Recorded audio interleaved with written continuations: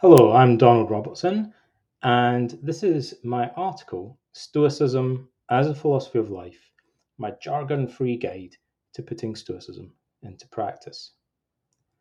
I think a lot of people who get interested in Stoicism are looking for a simple guide that tells them how to actually put it into practice in their daily lives.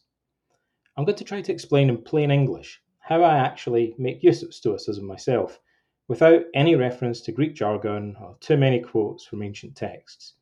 If you do want information about the technical terms employed and detailed references to original sources, see my book, How to Think Like a Roman Emperor, The Stoic Philosophy of Marcus Aurelius. There are plenty of other books that you can look at. Stoicism is a pretty big subject. I could easily write a whole series of articles like this, focusing on different aspects of Stoic theory and practice applied to daily life. I'm going to keep this article as simple as possible, though, to help you get started. If you're completely new to this subject, all the background you need to know right now is that Stoicism is a school of Greek philosophy that was founded at the end of the 4th century BC by Zeno of Citium, and that it endured for about 5 centuries. The ancient Stoics who are best known today, though, lived during the time of the Roman Empire: Seneca the Younger, Epictetus, and the Roman Emperor Marcus Aurelius. Most people begin by reading the Meditations of Marcus Aurelius, which is what I recommend you look at next after you've finished listening to this article. So let's start with one tricky part. What makes Stoicism Stoicism? I have to say something about this because unfortunately the essence of the philosophy is misunderstood by a lot of people. There are a lot of misleading articles online that contribute to the confusion. Normally, this is a bit of a technical issue that requires some patience and wrestling with ancient Greek. However, I think it can potentially be simplified and expressed in plain English. At least, I think we can say something that's not too misleading and good enough to get started. Stoicism is fundamentally a philosophical worldview with a specific set of ethical values. These values are the basis of a whole range of psychological practices designed to help us flourish and, in the process, become more emotionally resilient and less easily upset by events in life. Stoics believe that the only truly good thing is what they call virtue, by which they really mean a sort of practical or moral wisdom. In other words, our character matters more than anything else in life. That's because it's ultimately down to us how we choose to respond to situations in life, whereas we don't have complete control over the events that happen to befall us. Life is what you make of it. The goal of life isn't pleasure, fame, or wealth, because these are partly in the hands of fate. Rather, it's about having the wisdom and strength of character to deal well with whatever fate sends us, whether it's pain or pleasure, fame or condemnation, wealth or poverty. However, that doesn't mean the Stoics are completely indifferent to everything except virtue. This is the key point that a lot of people get wrong about the philosophy, so think about it carefully. Stoics do have a light preference for pleasure over pain, having friends over having enemies, and having wealth over being in poverty. However, they don't feel strongly enough to get upset about it if their luck is out and things work out otherwise than they'd initially intended. Stoics learn to accept what befalls them in this sense. They don't complain about things.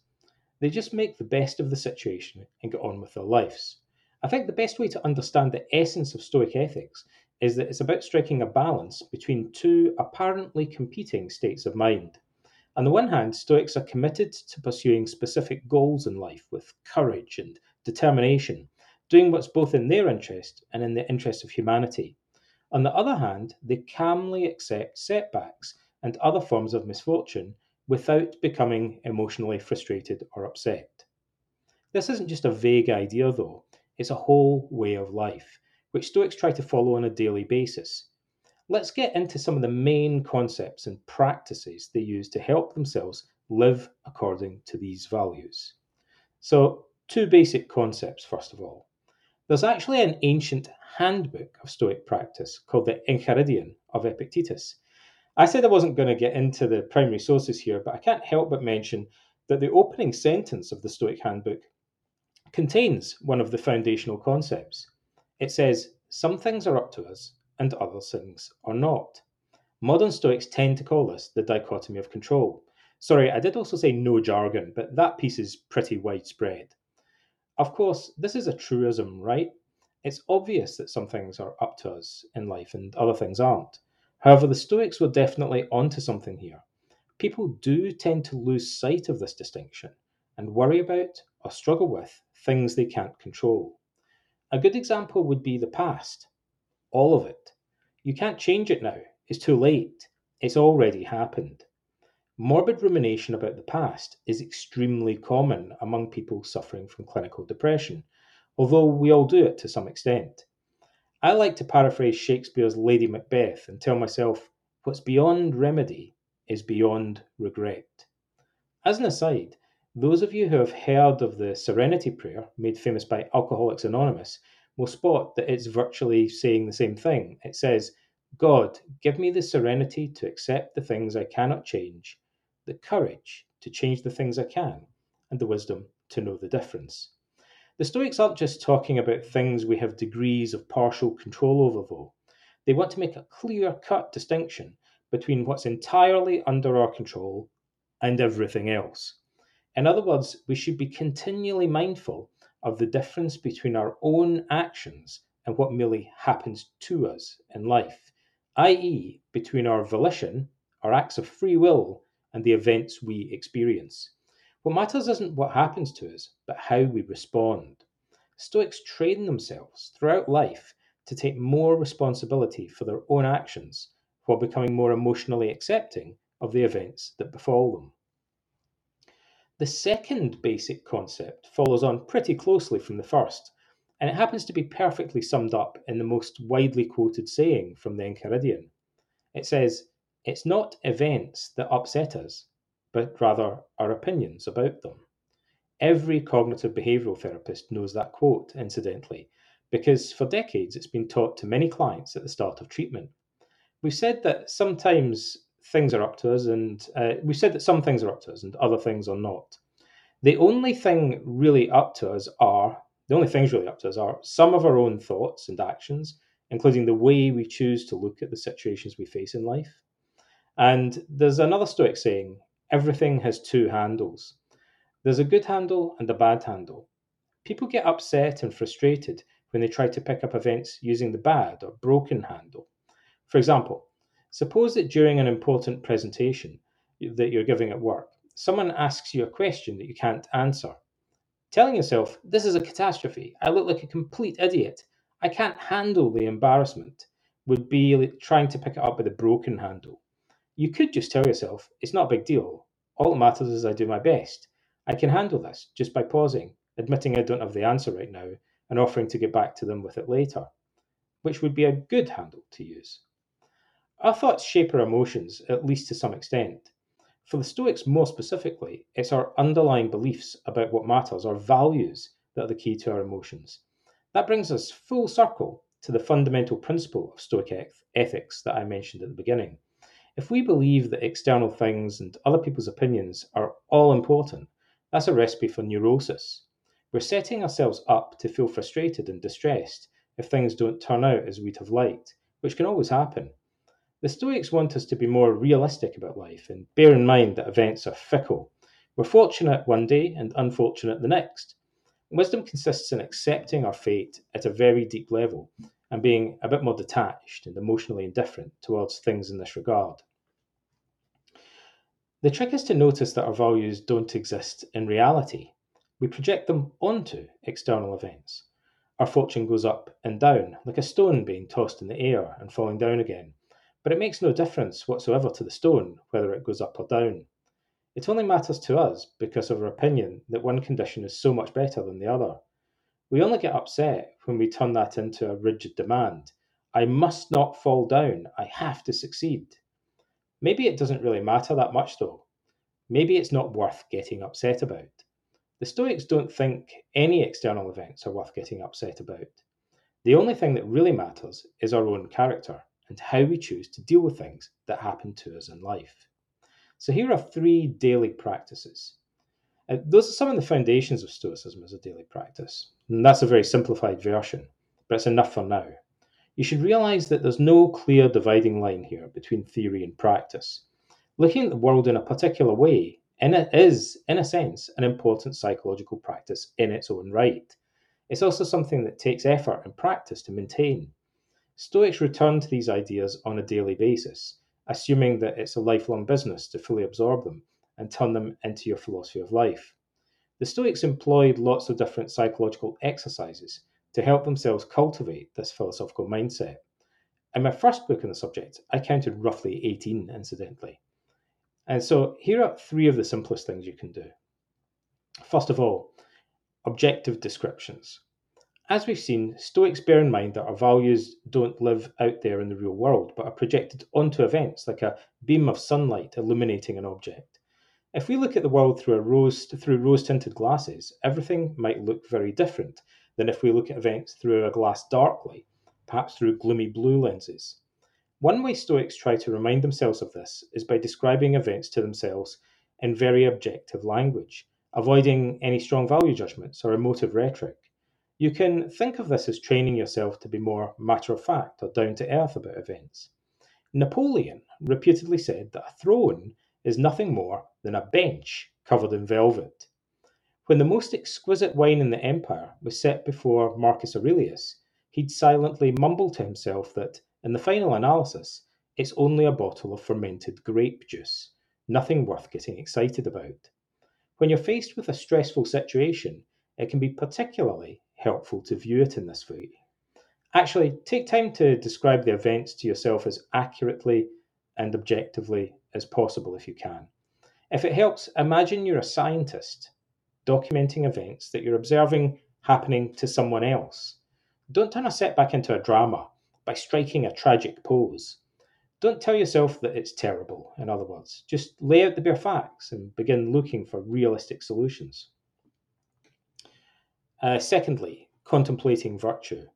Sometimes people struggle with the Stoic concept of virtue. It's important because for Stoics, virtue is literally the only true good in life, and vice is the only true evil. That's like saying that ultimately only our own character and actions matter. The ancient texts have a lot to say about virtue, but there's also a simple way of approaching the subject. We should assume that everyone is confused about the definition of virtue. That's our starting point, not an obstacle. The process of training in Stoicism is, in part, about clarification of our core values. Now, it's true that the Stoics believe those values should be rational. It's a philosophy based on reason, not a religion based on faith, tradition, or revelation.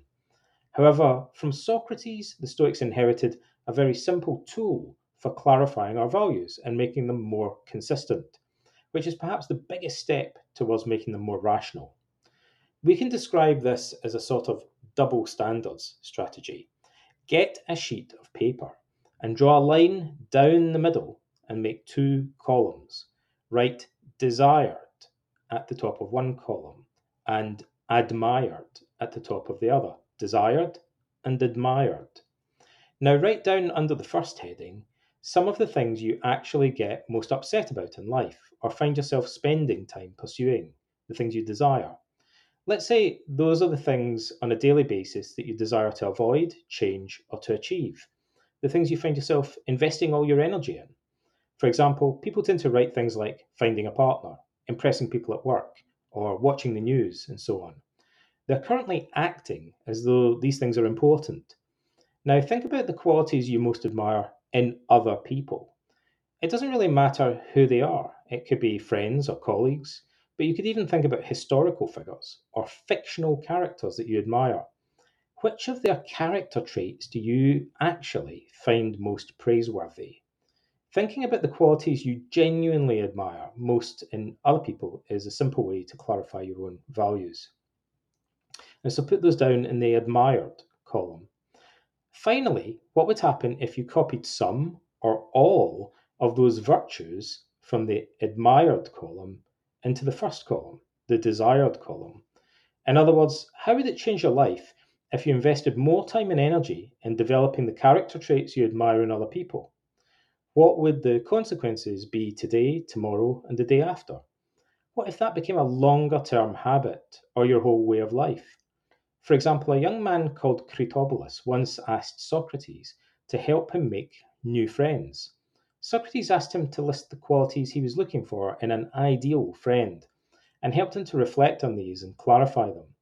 Then, in typical Socratic fashion, he turns the whole discussion around by asking the young man how many of those qualities he possessed himself. The answer was basically none of them. They both concluded that the youth was approaching things back to front and that he should invest more time and energy in making himself into the sort of person others would naturally wish to have as their friend. The discussion is related to one of Socrates' recurring motifs, incidentally, which says you should be, in reality, as you wish to appear. You should be as you wish to appear. And the third exercise is called the view from above. Let's get metaphysical. We're going cosmic for the big finale here. Remember that Stoicism is a philosophy, not a religion. The Stoics wanted to firmly grasp the truth about life through the use of reason. They naturally pointed out that in order to do so, we have to think of events in terms of the bigger picture, something we very seldom do in daily life. When we view events narrowly, we effectively take them out of context, which is like committing a lie of omission because we're potentially leaving out key information. So the Stoics generally try to broaden their perspective on events. They understood that when we're angry or upset, we tend to narrow down our scope of attention as if we're placing the worst aspects of the situation before us under a magnifying glass. There are several ways we can try to counter that tendency. One is to imagine that we're looking down upon our lives from high above, though, like Zeus looking down from atop Mount Olympus. The Stoics sometimes talked about imagining how fleeting events are when considered in terms of the whole history of the universe, the whole of cosmic time. Likewise, they reminded themselves how their current environment seems like a tiny speck compared to the vastness of the universe as a whole. Nothing seems worth getting very upset about from this perspective. However, arguably, that's a more rational and objective way of looking at things, because in truth, our lives do take place within that wider context, the whole of space and time. This is quite an easy technique to use. Of course, it's impossible to visualize the whole of space and time, but we can certainly relate to the concept by picturing things from a somewhat broader perspective. So, what next? So, the central idea behind Stoic philosophy is that virtue is the only true good, and everything else is relatively indifferent, in the sense that it's not worth getting upset about things that aren't up to us. We've looked at two of the fundamental concepts that some things are up to us, whereas other things are not, and that it's not events that upset us, but rather our opinions or our value judgments about them. Then we briefly introduced three simple techniques: describing things more objectively, clarifying our values, and picturing events in terms of the wider context, or even the whole of space and time. That's a good start, but there's much more. If you're interested in learning more about Stoicism, there are loads of resources available, including tons and tons of free articles, videos, courses, and downloads online. Without a doubt, though, the best place to start is the Modern Stoicism website, home of the non-profit organisation that runs Stoic Week and the annual Stoicon conference. I've also written several books on Stoicism, and the ones that would be most useful to beginners, I think, are Teach Yourself, Stoicism and the Art of Happiness from Hodder, and How to Think Like a Roman Emperor, the Stoic Philosophy of Marcus Aurelius from St. Martin's Press. So I hope you found that introduction to Stoicism simple and practical, and I'd love to hear in the comments if you have any questions or any other thoughts about easy ways that Stoic philosophy can be applied in everyday life.